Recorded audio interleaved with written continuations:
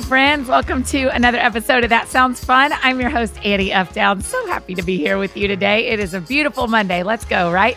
Hey, the music in the background is from our good friend, Mr. John McLaughlin. Make sure you grab a copy of his most recent album, Angst and Grace. It's so good. Now, today on the show is our second in the history of the pod. I think this is our second Olympic athlete, with Shawn Johnson being the first. If I'm wrong, tell me on the internet, but I'm pretty sure that this is our second Olympic athlete. Ryan Hall is the American record holder for the half marathon. He ran a half marathon in 59 minutes and 43 seconds and has the fastest marathon time ever run by an American at 2 hours and 4 minutes and 58 seconds. He represented the United States in the 2008 and the 2012 Olympic Games and the marathon. He has a new book out called Run the Mile You're In. One of my dear friends, Heather, is a huge runner, huge fan of Ryan's. And as soon as she saw his book on my desk, said, "You have got to have him on the podcast." And I said, "Okay, Heather, I will do what you say." And so today on the podcast, my new friend, who I am a huge fan of now, and you think you're going to love this conversation, with author and marathoner and the fastest American half marathoner, Ryan Hall.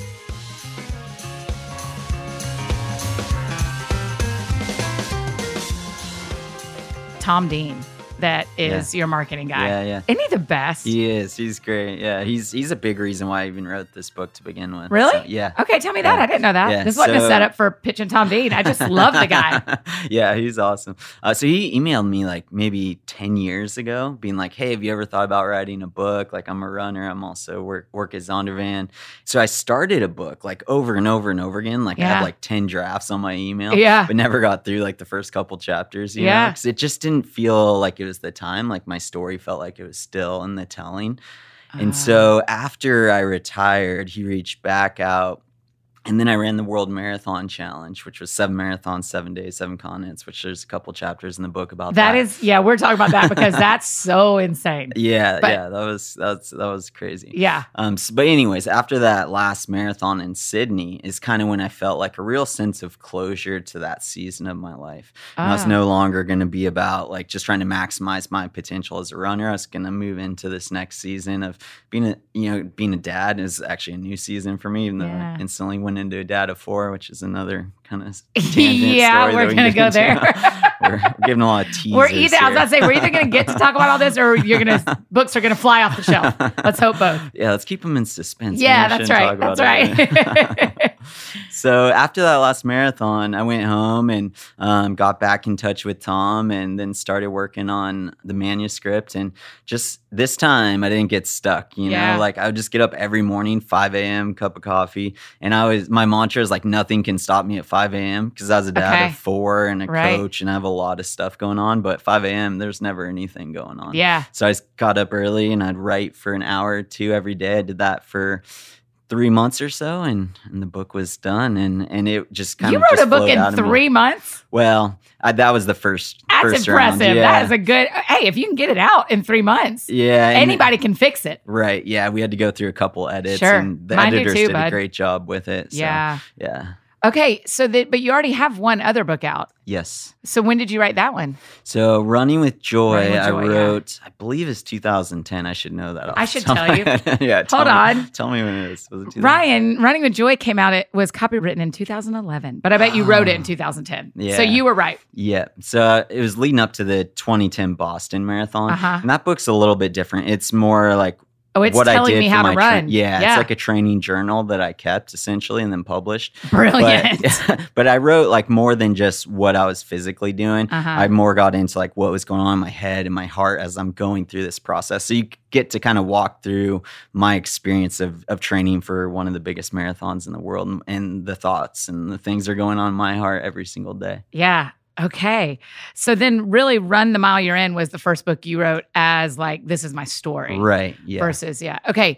How did Tom Dean know you were a man of faith already? Yeah. So Tom read an article in Runner's World that came out, I believe it was around the Beijing Olympics. And they did a really nice piece on me featuring my running, but also like how my faith plays into that. And so I think it was after he read that article that he was like, oh man, this guy should write a book for us. Yeah. Tell me what you know about God as a marathon runner that I don't know. Man, I think God is okay with us going through hard times, you know? Like, you probably already know that. That's probably not. No. But, I assume I don't. Keep going. So, like, the thing with marathon running is, and what I tell people is really, like, my job is being a professional pain manager. So you're out there and you're just trying to tap into everything you have inside you to get you to that finish line as fast as you can. So there's all these different tricks and mind games that you play. But one thing, the big lesson that I learned, which I wrote about in the book, is how do you endure suffering well? And how do you get the most out of yourself when your whole body is screaming at you and everything is on fire, everything is hurting. You still have 10K of running to go at the end of a marathon. So he taught me a lot about how to endure suffering. And a big thing that probably the biggest takeaway on how to endure suffering for me is looking to Jesus and seeing like he endured the cross for the joy set before him. Mm-hmm. And so like, what can I find that's outside of myself that I can look at and be filled with joy and have that joy be what sustains me through that struggle. So for me to make that real and tangible, like I would think about my wife who I loved, or I'd think about my family who was watching the race on television. Anything I could do to get outside myself. Because what happens in running is you start to hurt and then you become mentally aware that you're hurting. And then your awareness just continues to grow and grow and grow. And pretty soon you're just so self-focused and so focused on your own I'm with pain. You on this far. I do all this. Keep going. Then I quit and you keep running for another marathon. Well, that's when you have to like reach outside yourself, you know, and that's what I had to learn to do. So I also ran we have a foundation, the Hall Steps Foundation. Yeah. We do work to like alleviate poverty all over the world. And so that was a big reason why I was running. So in those very tough moments, I had to think about things that was bigger than me that I was running for, because you're right. Like if it is just for you, like it's not worth the suffering. But when you're doing it with someone else, or for someone else, it is. Okay. If it's just for you, it's not worth the suffering. That's like, you can preach that right on. That could be a message if you're just doing it for you. That was my life story, you know, and that's why, you know, I wrote a whole book going through all the major life lessons I learned that running and God taught me along the way. And there's so much growth. Like I was just sharing with a group of runners last night. One of the biggest breakthroughs I'm most proud of that no one else even knows about, you know, like, yeah, going to the Olympics, like American records, that's all great. But the thing that I'm... Oh my gosh, casual, Olympics, American records, fine. Yeah. But the thing that I'm most excited about myself was going from a kid who was 13 years old playing baseball, and I'd strike out and I'd start crying afterwards because I was feeling so much pressure on myself. And when I would fail in sports, I would take it very personally. Now, fast forward 20 years later, after having traveled this road and all the things God taught me, I did this fun challenge because I got into weightlifting after retiring from pro running. I did this fun challenge where like, how many times can I bench press my PR in the marathon? So I put 204 pounds on the bar and see how many reps I could do. And my goal was to get to 20 reps. And I was filming it just for Instagram, just something fun to post, you know? Influencer stuff. I got you. Yeah. And so I get to the top, I get on the rep 19, and I get like literally, I'm like an inch away from locking out my elbows and getting it. And like, there's just nothing else there, you know? And so it falls back down on I have safeties on the side, so I don't kill myself. Yeah, I was about to say, it broke all my ribs. Right. No, I've made that mistake before. So I've learned to have the safeties. But, you know, I put it down and I immediately, without even thinking about it, just started laughing. Like, I just thought it was like so funny that like I could get so close and fail at something. And I was like, man, I have come so far from my 13-year-old self who'd cry after I'd strike out to, you know, a better version of myself that could fail at something and have laughing be the response. And I was like, oh, man, I'm so glad that I traveled this road and was able to learn all these things that allowed me to get to this point where I can actually enjoy sports and I can enjoy failing even and enjoy the process. And it's not about results. It's about just the simple act of doing whatever I'm doing, whether it's weightlifting or running or whatever I'm into. It's like you've just kind of embraced, I don't mean embrace in like a fancy way. I mean like literally hugged perseverance. Like you've just decided that is a coworker, not an enemy. Yeah. Well, one thing I've learned is like, I enjoy suffering. And, you know, we talked about that a little bit, but like that's actually, and we talk about this with our kids all the time, about how it's fun to push yourself. And I think that's why like running is such a huge sport in the US. You know, it's the biggest sport in high school. It's, you know, we have thousands of people running all these marathons and half marathons. I think those people have discovered that's actually fun to push yourself. Mm. And that was something that grabbed me very early on when I was 13, getting into the sport. On my first run, ran 15 miles around the lake with my dad, which I wrote about in the book. And that was kind of like my launching point, you know? Yeah. But I remember just having a real profound sense of like, that was so fun to like push myself and discover like there's a lot more in me than I think. And you were, how old were you then? 13. 13. Yeah, okay. Yeah. Because when I was reading about that, you say very clearly, I heard the Lord after that. And it kind of changed the course of my life. I know 13-year-old boys and I hung out with them in my life as a 13-year-old Annie. What did God sound like to you then? Yeah, that's a great question because it's definitely one of those things where you reflect back on it and it's like, oh, that was totally God, you know? Yeah. But it wasn't so like crystal clear at the time.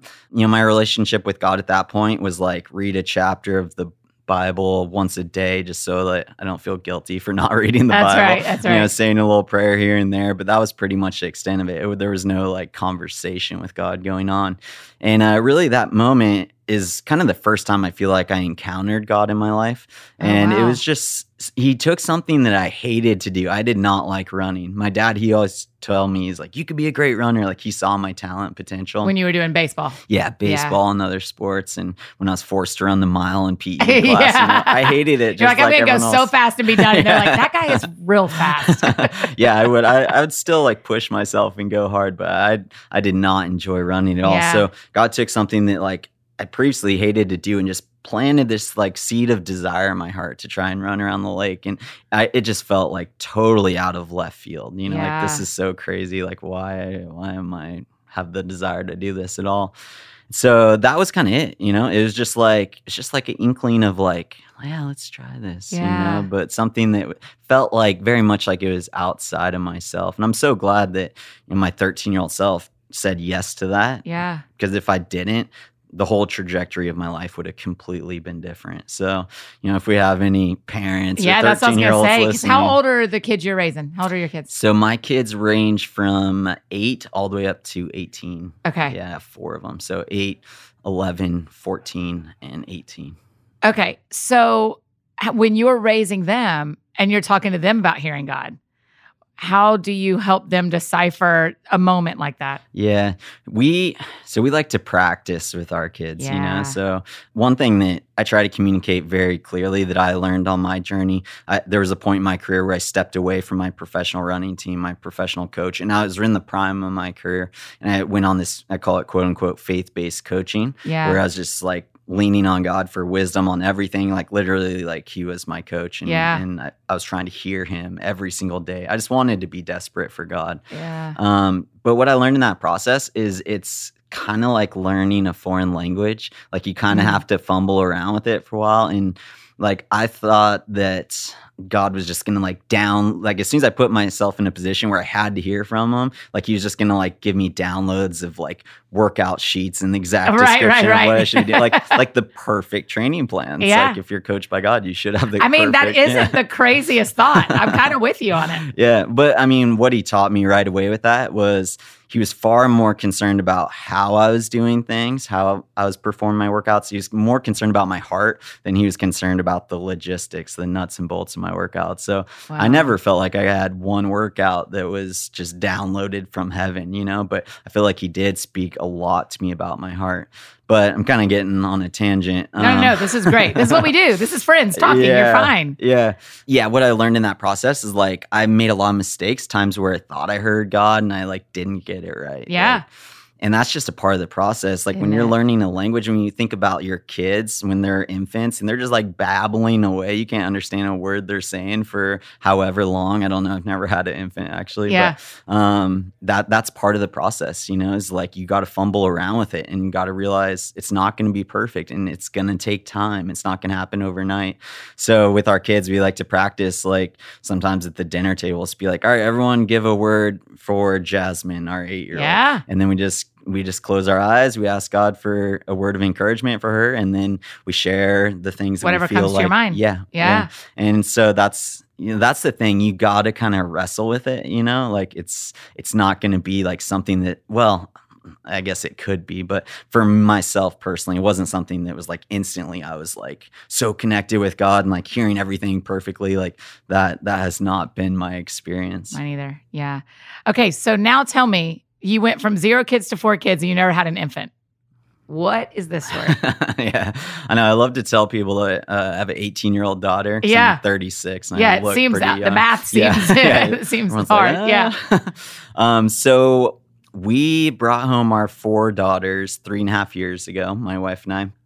We decided to adopt from Ethiopia. Okay. We were originally just going to adopt an infant. We were number like 76 on a waiting list.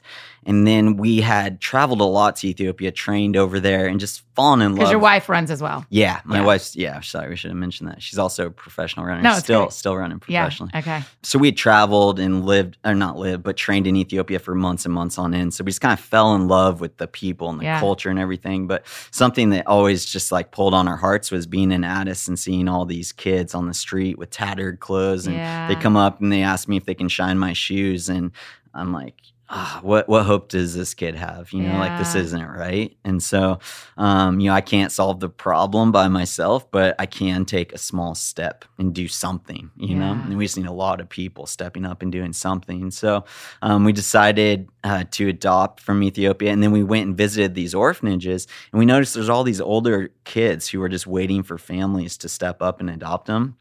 And there was like, in my mind, is like, this doesn't make sense. Like, I'm waiting, I'm number 76 on a wait list. Yeah. And, all these kids are waiting for families. And it was that face-to-face interaction with the kids that totally changed my heart. And I was like, man, I'd take any one of these kids home in a second, And so we went home, changed all of our paperwork up, and then kind of shortly thereafter became aware of 4 sisters that were looking for a home. They'd been looking for about 3 years and couldn't find a family for them.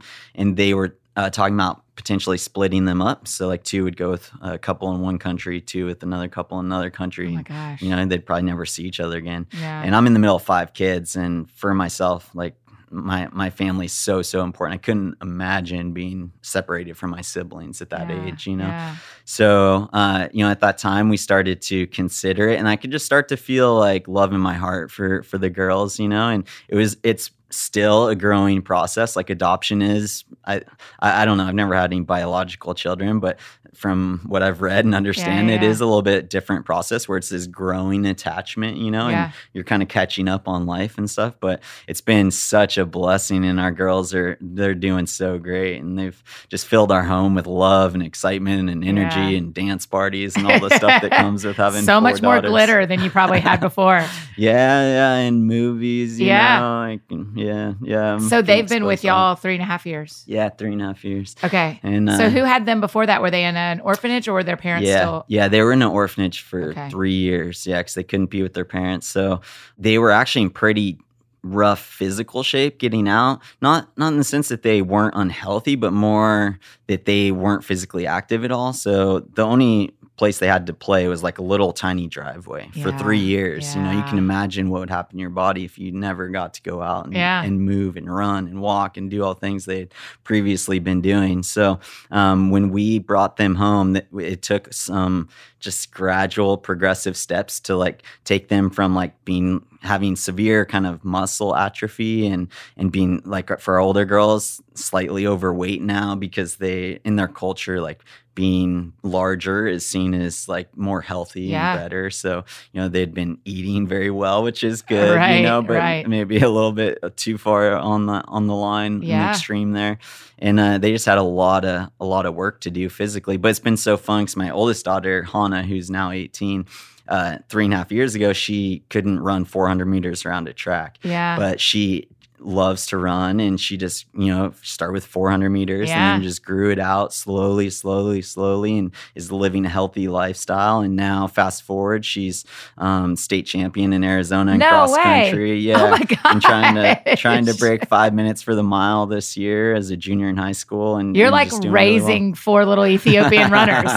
Well, we're trying reverse psychology with the younger two right now because they're not super interested in running. But I hated to run until I was 13, so I'm totally okay with that. Something I learned with my dad is like, it's not good to push kids into something. Because my dad, I can imagine when he saw my talent, he must have been like, I just need to like make him run cross country. Yeah. And then he'll like start liking it and he'll thank me later down the line. Yeah. I'm so glad he didn't do that though. He waited until the inspiration came from God and then it came from me. And then he partnered with me and just went on the journey with me, coached me through high school. But he was very, very instrumental in my upbringing and getting into the sport. Besides the physical health of it, why do you want your girls to run? Well, I don't necessarily want my girls to run. Okay. I want to kind of, like, as I mentioned, like just go on the ride with them and whatever they're into. Yeah. But it is different, right? It's like, as a runner, when I'm at a track meet or a cross country meet watching Hannah and I'm on the sidelines, I'm like going crazy, like cheering, like super loud. And then I feel bad because then I go to a volleyball game, like a middle school volleyball game with our second oldest. And you're like, I'm like, why am I just not that into this? Like, I'm not like one of those crazy parents be like, going crazy for their kids. I'm just like politely like cheering, Do people know who you are when you go to track meets? Like, are they like, well, of course he's yelling. That guy holds the world record for half marathon. Sometimes they do, but my physique has changed quite a bit. So I've put on like 50 pounds since I retired from professional running. So the change is quite dramatic. Actually, one quick funny story is I was at the London Marathon with my wife and we're going up the elevator and there's a TV reporter who does all the commentating for marathons, like super famous commentator in our sport. And he knows me well, he knows Sarah and he sees her in the elevator and we're starting to go up and he's like, oh, Sarah, how you doing? And then he's like, is Ryan coming? And I was standing right next to him, And so I was like, right here, man. And he didn't even recognize me. Really? So there's been because the picture of you on the cover of Running with Joy looks very different. Yeah. I'm kind of a guy of extremes, and so as a runner, I was 5'10", 137 pounds when I was at my best racing weight. Yeah. But I always wondered, like, what would it feel like to actually be strong? Because I was so muscularly weak. You think like, oh, they must be strong. But no, like even like squatting leg stuff, like I wasn't strong at all. Super, super weak. And especially my upper body. Never did any upper body weights at all. Yeah. But I always had that kind of bug in my ear, I was like, oh, what would it be like to be really strong and a little bigger, Yeah. So after I retired from running, I got into weightlifting. You're like, here we go. Yeah. We're getting swole now, everybody. Well, it was so important for me to find a hobby like that allowed me to keep being who I am. Because who I am is like we've talked about already, I need physical challenge in my life. And I need it like daily. Yeah. And so weightlifting is a really like nice way for me to meet that demand because it wasn't fun to do it anymore in running and my body was crashing and going downhill and not responding well. So it's time to switch things up. And weightlifting is the complete opposite activity as running. Running's so catabolic. Like we run so much, it just strips you down of everything you don't need except for what you need to run. Right. Whereas weightlifting is totally anabolic and you're building your body up, making it stronger. And so are you continuing? This is a science question. I imagine that your heart and lungs were incredibly strong as a runner. Yeah. Do you continue to work those muscles out too still? Not typically, but actually funny, just this morning before I came in here, I was doing a workout and I did my typical like 1 hour weight routine. And then there's some treadmills there that were open. I was like, I wonder how fast I can run a mile right now. And like, I hardly run at all to answer your question. Really? Like I run maybe once a week. Maybe that's like, I have stretches where I go like 6 weeks without running. Basically, I just run to like keep my wife company from time to time. But the interesting thing is like today, like I got on the treadmill and this was the same as when I was a pro runner. You just start cranking the pace down. You're like, let me just see what this feels like. Let me see. And I ran like my last mile. Like I just ran 10 minutes, super short. But I ran like my last mile under 5:30 and without training at all. So it does kind of show you though, like there is a genetic component to choosing what sport you should be in. Because I'm not that way in the weight room. When I first got in the weight room, or even now, if I stop lifting, like I'm gonna get weak real quick. But I can just not run forever, hop on a treadmill and run a 5 minute mile. Yeah. So there's certainly a genetic component, but I think most people though, and what I learned with weightlifting is like I can make a ton of ground in whatever I choose, but if I want to be great at something, I got to have the talent to do that as well. Yeah. Man, I have 5-minute mile just for kicks this morning. You know what? I'll just hop on this treadmill and see if I can do that. When you think about like when you decided to retire and your body was, you said, going downhill, and how did you know the right time? Because people are always wondering when they're supposed to leave something and when they're supposed to start something new. How did you know? What was the signs? Yeah, what were the signs? That is such a struggle to know when, you know. And I remember, so my wife and I, we lived in Redding, California. We went to Bethel Church. Oh, yeah, come on. Yeah. So I love Bethel. One of my pastors there, Eric Johnson, he would say, don't ever make any big decision in the wake of a huge like disappointment or catastrophe or tragedy that you've just experienced. Like just allow yourself to get through that and then like wait till you get your perspective back before you like, because I had this tendency a lot in my career, like things would happen and I'd react right away in the moment and make bad decisions. And usually, it was not making the right call in those moments. So I felt like it was really important for me to have a long period of time of trying everything I could think to try to turn my body around and experiment and know like for sure like the season was over. So it was a 4-year stretch from the London Olympics when I dropped out with the hamstring injury all the way up to training for the 2016 trials where I was doing that. I was trying everything I could think to try and nothing was turning the ship around. And I remember being on an airplane at one point and looking out over the clouds and just having a conversation with God. And I felt like he was telling me it's not meant to last forever. And that was so what I needed to hear at that time, because I just felt like a ton of like guilt and shame about like, I'm screwing this up right now. Like, what am I doing wrong? And I'm like hitting my head against the wall and so frustrated and just feel like every day is a battle, a struggle, you know?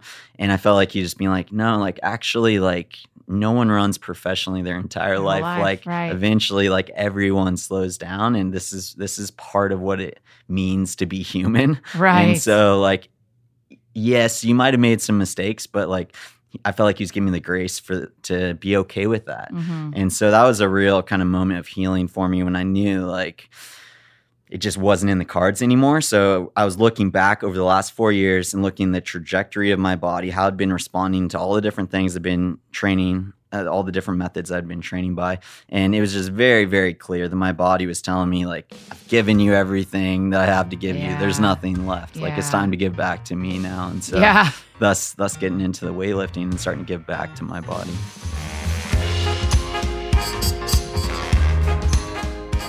Hey friends, just interrupting this conversation with Ryan to tell you about our friends over at Prep Dish. Prep Dish is a healthy subscription-based meal planning service. And when you sign up, you'll receive an email every week with a grocery list and instructions for prepping your meals ahead of time. After only 1 to 3 hours of prepping on the weekend, you'll have all your meals ready for the entire week. It's a great time to listen to podcasts when you're prepping for your week's worth of food. And you'll save time and have amazingly delicious meals like smoky paprika chicken legs with a trio of roasted vegetables or that turkey and zucchini lasagna. In addition to the gluten-free and paleo meal plans, Prep Dish is now offering, as of the new year, keto meal plans, which I think is awesome. If you've been curious about keto, try it out free for 2 weeks. Check out prepdish.com/Annie for a keto beginner's menu and to get your first 2 weeks for free. Again, that's prepdish.com/Annie, and your first 2 weeks are free. This is a no-brainer. You guys are going to love it. Thanks, Prep Dish. We think y'all are awesome. You know, the scripture says to ask, seek, and knock, and kind of like believe that. I think I grew up kind of more of a quitter than one who perseveres. Mm-hmm. And so I used to like knock one time and then walk away. Go like, oh, that's close. Yeah. But what you model with your running, but what you're also saying in that story is like, I just kept knocking until the Lord went, you've knocked enough. Yeah. Like you've done, like I'm giving you permission to walk away. Yeah. And that seems to be, when I do that, it pays off way more. Yeah. Feels like the Lord does a lot more when I will wait until he tells me to walk away Right. versus me deciding when he's not going to answer. Right. Yeah. You Yeah. gotta keep showing up, and then Right. eventually, I think he will make it clear to you that Yeah. it's time to move on. Can we talk about Eric Little? Yeah. Do you Yeah, love him? Yeah, I love him. Yeah, that used to be one of my favorite movies growing up. I'd Really? watch it before races, chariots of Oh fire. my gosh, yeah. you'd watch it before races. Yeah, Like, yeah. here I go. This is my dude. Yeah. Well, what's funny about that movie is my dad, he's like, hey, you got to see this movie when I got into running, you know? And Yeah. I remember I fell asleep watching it like the first 5 times that I watched it, Yeah, you know, yeah, because yeah. it is a little bit slow at points. It's not like action-packed movie, but Yep. just grew to love that story and Yeah. love Eric Little and the Yeah. life that he lived. He was a huge hero of mine. Yeah. Yeah, I used to live in Scotland, and we Nice. I helped. I was part of a church that met at the Eric Little Center in Edinburgh, and so I learned a lot about him just because I saw his name every day. Right. But one of the things he said about running is it's how he feels God's pleasure. hmm Did you experience that? Yeah, for sure. I think what I experienced is it was just easier for me to encounter God when I was running. Mm. You know, being out, I grew up in Big Bear Lake where it's mountainous and beautiful. And so I'd be out on these single track trails all by myself, just weaving throughout the trees and hearing nothing but the wind, no music, no devices. You do and, no music. Not always, but Yeah. for my easy days, I would. For my hard workouts, I felt like I could get more out of myself when I had music. So Yeah. usually for the hard workouts, Easy I days would. is how many miles? Just make me feel like a terrible person. We'd usually do between 10 and 15 miles. Easy days. Yeah. Okay. But- Good. Okay. Yeah, so, that's just, I feel like I just encountered God over and over again. I felt like everything in my mind just settled and I could hear God Yeah. clearly and have a better conversation with him. I feel like I had to get some of my anxious energy out, because my Yeah. mind's kind of bouncing all over the place if I just sit down and start Mhm. doing a quiet time. Not that I don't do that, but that can be more of a challenge for me than when Yeah. I'm out running or even now weightlifting. I just need to be physically doing something. But I think for myself, certainly God gave me a gift to run. And so I feel like whenever I was doing that, it's like I was doing what I was created to do. And it became Yeah. much easier to hear God in those moments. That's one of the questions I've enjoyed asking people lately, besides how they hear God, is why you think you're on the planet right now. Why That's a was great this the question. right time for God to have you here? Yeah. I think he has seasons for us, right? And so Yeah. I felt like I had this season where it was about me discovering who I am in him and discovering how good I can get it, how well I can cultivate this gift that he's given me, you know? And that was a 20-year period of time where that's what I was going after. And yeah, I had other stuff going on, school and my wife and all that stuff. But that was the driving thing behind my days, was trying to figure out how good I could get at this thing. And then now, when you're in that, all you feel is this is about me cultivating my talent, And then as I got out of that, moved into the next season of my life, I realized that yes, I think God had that season for me so that I could have my own personal experience with going after that. But I more felt that my road was not just about me, and I knew that right away when I was 13. After that 15-mile Really? run. You knew it even then, that wasn't just Yeah. about you. Yeah, that my was one. So gosh, after that right. 15-mile run, I came home, I collapsed in the couch, super tired, and I felt like God was telling me, and again, it wasn't a voice that I heard or anything like that. It was just a calm, peace and a thought that felt outside myself, you know? I felt like he was telling me one day I'd run with the best guys in the world, but he gave me that gift so I could help other people. Wow. And so, I spent the next 20 years going after that and learning how incredible running can be in touching other people's lives. So that's what I learned in that season of life, that everything I went through wasn't just for me, it was to share with other people and encourage people on their journey. And that's a big reason, why I wrote this book.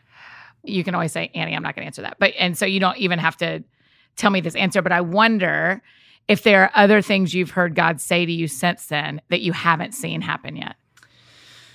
I always wanted to win a gold medal or set a world record. And I set an American record in the half, but I don't have the world record, So there were things that I wanted to do. But at the same time, when I was 13, I didn't necessarily feel like God was telling me I was going to be the best guy in the world. I just felt like he was telling me I'd run with them. Yeah. But I mean, to answer your question more directly, I'm sure there's been things that that I felt like he's told me that I haven't experienced yet, you know? And I think when he gives us those promises, it's like a seed that is planted, you know, and it takes years and years and years to see some of these promises fulfilled. And I've learned like sometimes I don't see the promises fulfilled in my life, but I'm able to see it fulfilled in someone that I'm serving's life, my wife's life, my kids' life, my friend's life. Like sometimes you think the promise is for you, but it's actually like you're supposed to help someone else experience that. Okay. Yeah. The tree that someone else can sit under. Yeah. Right. Yeah. That's brilliant. I love reminding our friends listening and for myself that like you were 13 and it was 20 years or whatever, or 10 years later. King David, I mean, like, you know, he was told as a kid that he would be king, and it was a long time until any of that panned out. And there was a lot of moments in the middle that had to feel like there's no way that was God. And so even the endurance you have in running feels like it would pay off in those stories too. Oh yeah, for sure. I mean, you got to learn patience. And this is something I have to tell myself like every day now, because now that I'm into weightlifting, I want to see results really quick, you know, and like be like, oh, I want to get my deadlift over 500 pounds and all this stuff. Yeah. But I've realized what I've learned with running is like things take time, and usually more time than I'd like. And I've learned to like just be patient. And in a way that I'm able to do that is just pull myself back into like what I'm doing right now. And, you know, thus the title of my book, Run the Mile You're In, that was a mantra that I'd pull on all the time, because I found that on the starting line of a marathon, I'd be freaking out in my head, you know? Really? Yeah. And you never know it. You'd see us all calm and collected on television. But no, I'm like freaking out because I'm thinking about like mile 23, 24, and I know what's ahead. I know like I'm being a world of pain at that point. Yeah. Like a little nervous, like, am I going to be able to get through this? Can I push myself as hard as I need to push myself? Like I'm starting to have doubts about my training, my fitness, you know, all this stuff. Like everyone. All that's running through your head when everybody's just like stretching and shaking out their arms. And, I used to tell people like my least favorite moment of a marathon was on the starting line, like right before the gun would fire. You know, I was like so nervous, but I'd have to remind myself like, just do a great job with what you're doing right now. Oh, and brilliant. I'm constantly telling myself that even to this day, you know, it's like be present right here, right now, doing what you're doing. Like stop worrying about your schedule for the rest of the day and all the stuff you have going on. Like just run the mile you're in. Yeah. Like, do a great job with what you have, because God's given you the grace to get through this moment, but he wasn't giving me the grace to get through mile 23 when I was on mile 1. Right. But when I got to mile 23, the grace was there. Yeah. But I had to just stay present in what I was doing. So 7 marathons in 7 days and 7 continents. Yes. I just don't even understand the travel. Yeah. I know. How'd you do it? Most people don't. Yeah. So you're like, most people don't get it, Annie. I'll help you. So I mean, Antarctica? Yeah. That's terrible. Yeah. Wait, is that the cover? That's the cover All shot. of a sudden I'm like, wait. Yeah. Yeah. So You're running in snow. That was my first marathon in Antarctica, first of the 7. So that was. Oh, they start you in Antarctica. Yeah. Because the weather's more volatile there. So you got to make sure you hit a nice day. But you run that marathon, you hop on a plane, fly to Chile. We got to sleep for a couple hours in a hotel that night, which was amazing. So we only had 2 How many nights. people? So it's like a tour group. It's called the World Marathon Challenge, and there's probably it's one I'm not going to join, but I love what you're telling me. It's about 30 runners, you know, and just like normal, like everyday runners. Yeah, it's like normal people, and then you. They're like, oh gosh, Ryan Hall's here. Yeah, like the thing is, I was not in running shape. Like I didn't train for it all, so I'd already. You didn't train for it at all. Well, that's insane. My longest run leading up to it in the last like 3 months was 8 miles. So I ran like 3 times a week and a little bit, but not, you know, I was doing 26.2 miles every day for 7 days. Yeah. And not really sleeping a lot. And not sleeping. So you hop on these, luckily we had a private airplane that was all business class seats, so you can lay down and sleep on the airplane. But that whole week, with all the flying we did, I didn't watch one movie. Every single time every minute I was on that plane, I was either eating or asleep. Like I was so exhausted, so tired that I just slept and slept and slept on that airplane. Every time we'd start descending, I was like, no, can we just like circle around a little bit before we have to go back down? Okay, Antarctica to Chile. Mm-hmm. And then Chile to Miami. Okay. Miami to Madrid. Okay. Madrid to Marrakesh. Marrakesh I don't know to what Marrakesh is. I'm Morocco. Thank you. Yeah. And then Marrakesh to Dubai, Uh-huh. and then Dubai to Australia, Sydney, Australia. Oh my gosh. I mean, so you're flying 10 hours sometimes?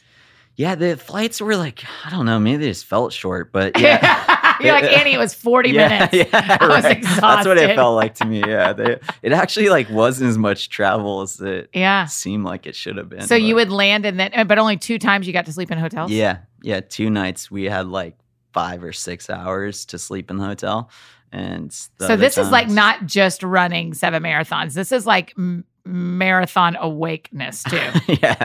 Yeah. So it was actually an interesting experience, like doing it at 170 plus pounds and not training for it. I kind of got to experience what it's like to like be a normal person. Yeah. Right. Yeah. And so actually the interesting thing is I was getting in better shape as the week was going on. So my fastest marathon of the week was day 5 in Morocco. Oh my gosh. Yeah. And I was like 3:04 or something. So, I didn't even win the challenge. Oh, right. I guess you're running for 3 hours. You're not, see, when I do things of this nature, they take significantly longer.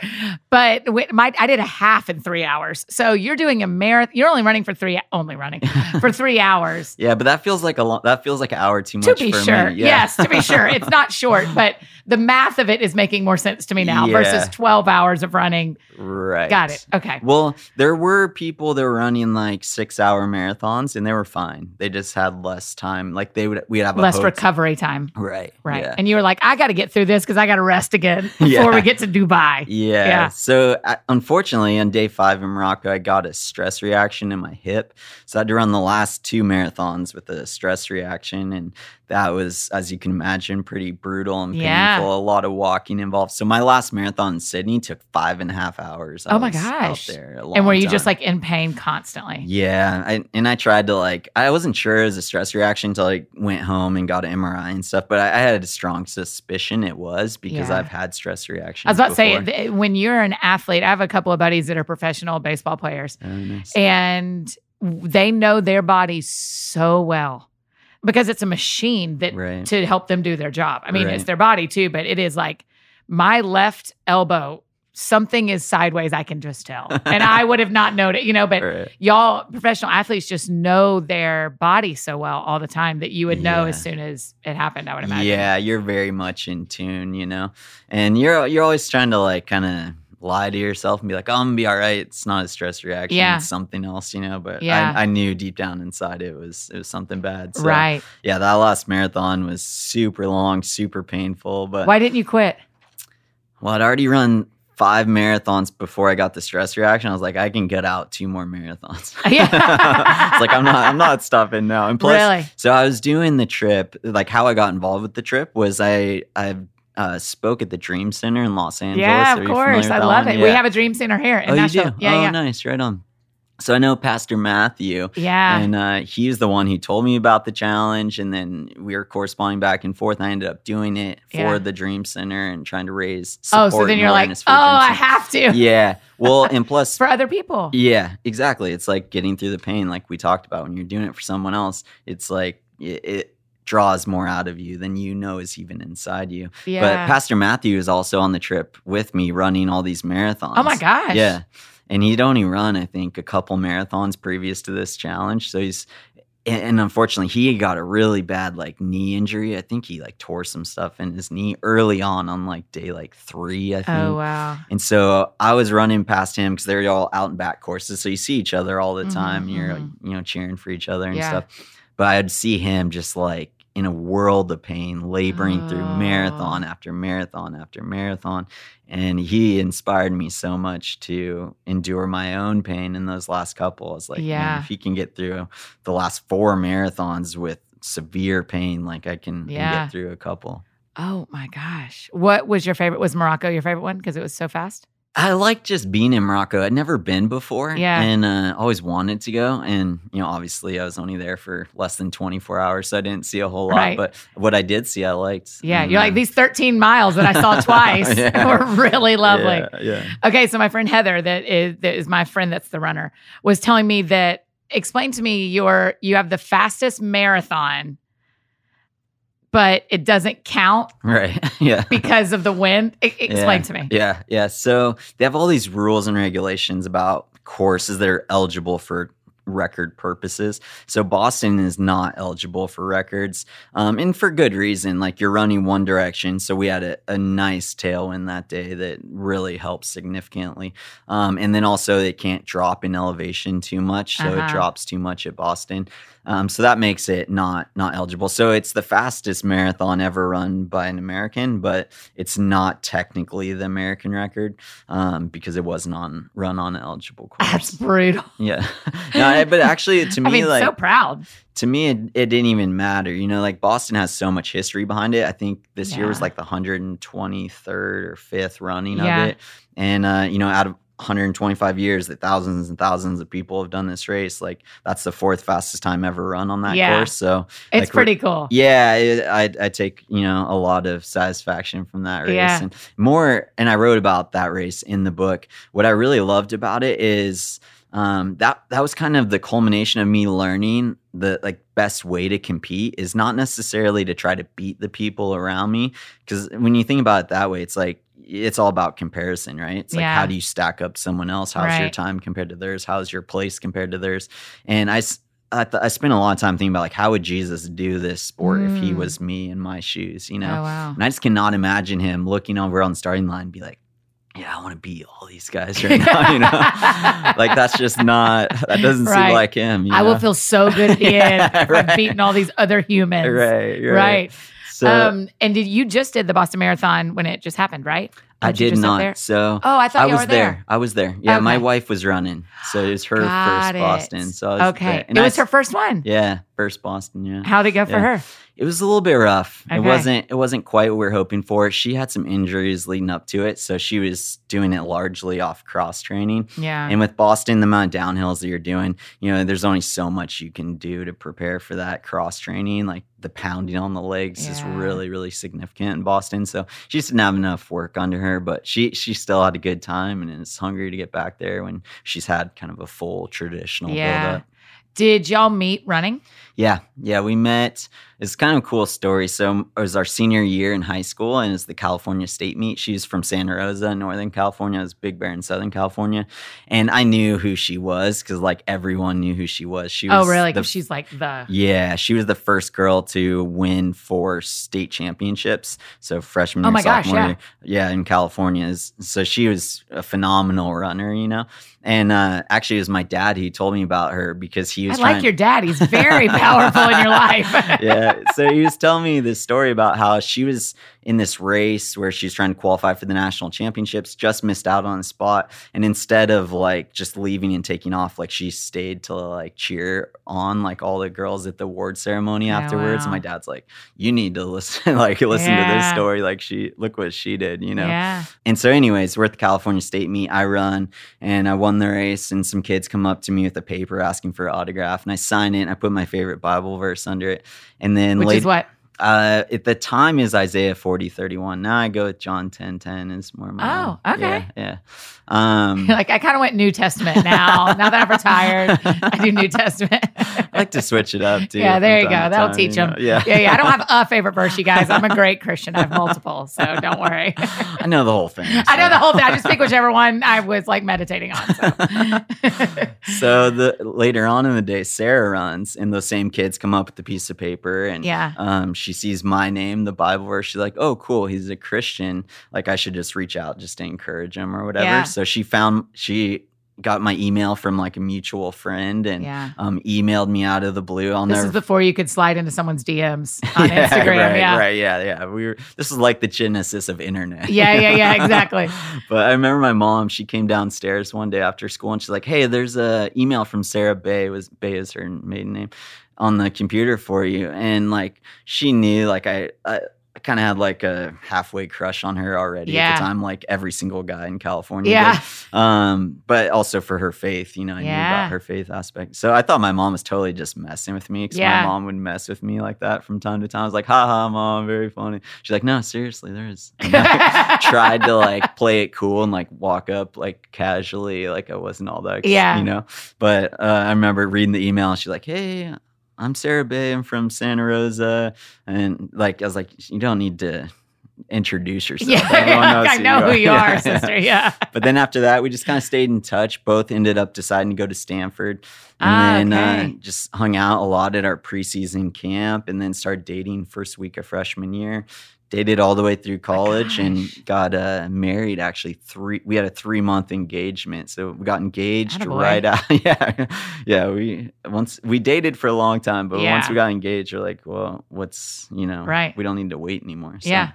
yeah, so then we're married 3 months after graduation and off and running professionally together. And it's been so fun just getting to travel all over the world and get to Right. experience so much together and go on this journey, like I would have never been able to get through the hard moments if I didn't have Sarah Yeah. by me to encourage Yeah. me. So having people around you like that is crucial. Yeah. So she's still running professionally. Yeah. Okay. Yeah. And this is actually an interesting parallel. So I'm like typical guy, like when I get a schedule, I'm like, I'm going to do it no matter what. Like Yeah. if my leg is coming off, I'm still going to like go try and do this workout, Right. Whereas Sarah is like very flexible. Like if something's off, she'll just like delay the workout a day. She listens to her body. And Yeah. I did not do a good job of that throughout my career. So thus I had to retire at 33 when my body's like, no mas. Right. You were great. You're right. But we're You're right. done. Yeah. Right, Yeah. And we're done here. Whereas my wife, who's listened to her body all these years, she just had the best year of her running, minus the Boston Marathon. She Yeah. PR'd in the marathon and the half marathon distance, ran 2:26 a little over a year ago in Ottawa. So she's come so far, and she's just continues to get better and better, even though she's 36 years old. So Yeah. she has the Olympic trials a little less than a year out, February 29th in Atlanta. Oh my gosh. And this will be her, she's been in every Olympic trial since 2004. It distances ranging from 1,500 all the way up to marathon. Oh my gosh. But she's never been on the team. Right. She's been close. She's been really close, like in the final, in the hunt with a lap to go, and then didn't quite have it that last lap. So it would be so cool to see her qualify. And I think she's like maybe number 6 or 7 or something on the U.S. list right now, and top 3 go. Oh my So, gosh. she's right there. She has a great chance. Oh my gosh. on it. All of a sudden, Sarah Hall is everyone's favorite runner on this whole, every podcast listener is dying. Like, please, Sarah. In February, we're going to like be caring about it so much. Nice. Okay. So when you wrote Run the Mile You're In, who were you thinking of when you were writing it? Who do you want to read this? I was thinking a lot about my 13-year-old self when I was getting into the Really? sport. Yeah. And not that I wrote it for 13-year-olds, although I think it's a quick read. Like Yeah. my daughter, she read it in like a couple days, and Yeah. she's 11, Yeah. So, but I was thinking about myself because I remember having this moment where I was out training. It was in the evening time. I was doing some hill sprints on some, concrete road, like 200-meter hill sprints, and it was kind of snowing lightly. And I remember Yeah. just being filled with this question inside me of like, what is it going to take for me to live this vision that I have for my life, to become an Olympian, to run with the best guys in the world? Like, how am I going to do this? Mhm. Because, that was before social media, and now Yeah. like there's so much information, which is great. People can, know what people's experience has been like. But I wasn't around a lot of people like that and had Yeah. no idea. So I had this burning question, what is it going to take? And then, spent the next 20 years figuring out what it does take.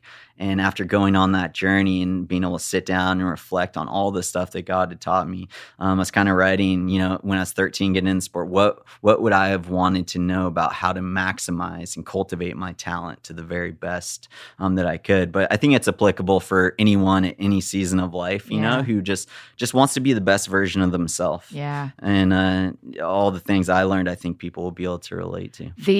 Just the idea, like when you're describing it, of whatever mile you're in right now, you have the grace for. I just think it doesn't matter. Everyone experiences that. Totally. And everyone needs to know that whether you're in your best self and your worst self, wherever you are, you have what it takes to be in this. Right. But I like hate when people say God doesn't give you more than you can handle. Like, A, it's not in the Bible. And B, it's never been true in my life. Yeah. Right? Like Right. 7 marathons in 7 days, that's like more than a person can handle. That's like more than. But like, I think that's true in a lot of our lives. But I love the idea of, if that is untrue, that God doesn't give us more than we can handle, it is a good reminder that in this mile, in this spot, you have what it takes. Right. Yeah. He Right? gives you what you need for right now. Yeah. But yeah, I agree. Like, I'm glad in some ways that like I didn't know everything that was going to happen down the line, like how fast I'd eventually be able to run. Because I would have been so discouraged with where I was at that moment. You know, in all those moments, it took 10, 15 years to maximize my potential in my sport. You know, they talk about 10,000 hours, and it was like that. You know, it takes a long time to get great at something. And if I would have known like how far away I was, it would have been so discouraging. You know, I remember the first time I broke 5 minutes in the mile. That was a big deal to me when I was 13, and I broke 5. I was like, whoa, like that was crazy. Yeah. And then, you know, I ended up averaging 4:45 per mile at the Boston Marathon in 2011 for 26 miles in a row, you know? So, but I'm glad I didn't know that when I was 13, because when I was 13, I'd be like, oh, that's never going to happen. I can't ever get there. That's incredible. I'm really excited to be your friend. I think I'm really grateful that you write this stuff down for us, both these books, Running with Joy and Run the Mile You're In. I just think they're helpful for a lot of us. So thank you for doing that. Yeah, my pleasure. Tell me where y'all live in real life. Where do y'all live now? So we just moved to Flagstaff, Arizona. Why? Yeah. For altitude. That was a big reason. I mean, there's always like multiple factors, right? We were really sad to leave Redding and Bethel. Yeah. That was really hard because we just love that church. Yes. Love being a part of that community. Yeah. But I have family out there, and they go to Redding or go to Bethel, and they love it. Yeah, it's amazing there. So, but we still keep in touch with friends, and still follow closely on iBethel TV and stuff like that. Don't you know that? Listen, there's no better sermon in my ears when I'm out. I like to hike at a place called Radnor Lake.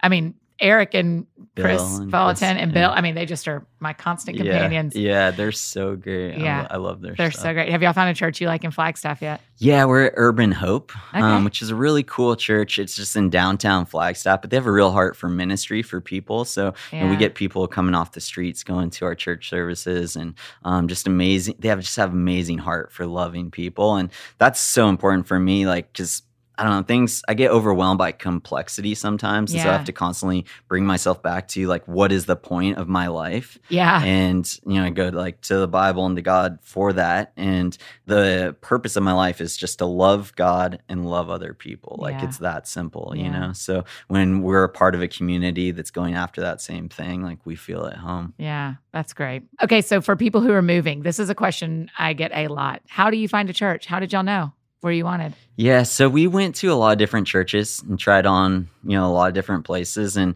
it's always hard to decide, right? And it's so taxing to go one weekend, one weekend. Right. So it took a long time for us to find one, but when we walked into Urban Hope, like it just felt like a fit for us, you know? So, you know, you feel kind of bad when you're like shopping churches, you know, but, I mean, you gotta try it on, you know? Yeah. Well done.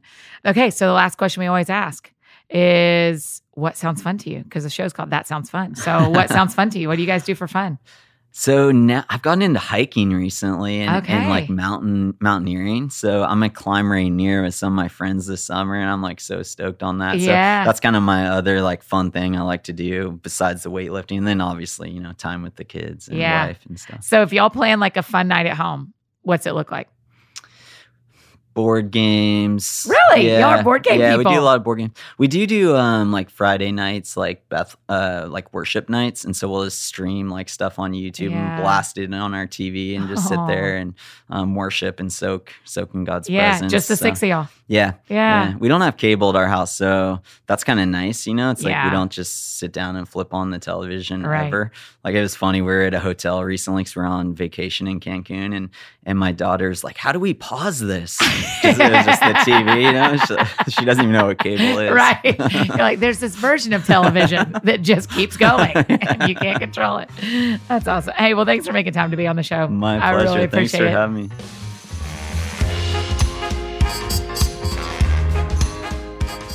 Oh, you guys, how cool, right? Like, I feel like we've never had like an athlete come on and just tell us so deeply about their work and their sport and how it relates to faith. I'm just super impressed. I liked Ryan's writing and his story before I met him. I totally love him as a friend now. Like, what a good dude. And are you like me where you're like, Sarah Hall, I want her to make the Olympic team. I just have these hopes. So we're going to be watching that come February when they have the trials. Hey, make sure you grab a copy of Ryan's book, Run the Mile You're In. It is a great one for someone who's graduating. Maybe you have a teenager who likes to read or maybe doesn't love to read but would love to learn more about Ryan's story. I think it is a great book to pick up, Run the Mile You Are In. You can also learn more about Ryan at ryanandsarahhall.com. And make sure you follow him on Instagram, Twitter, all the places, and tell him thanks for being on the show.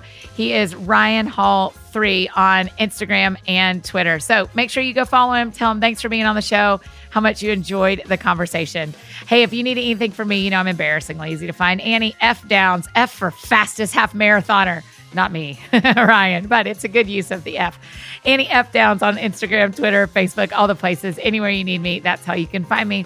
And if you have a friend who loves to run or is a cross-country person or would just love to hear more from an Olympic athlete, please share this episode with them. It means so much to me when you guys invite your friends in to listen with us. Either share it on your socials or just text it over to your pals, whatever works for you.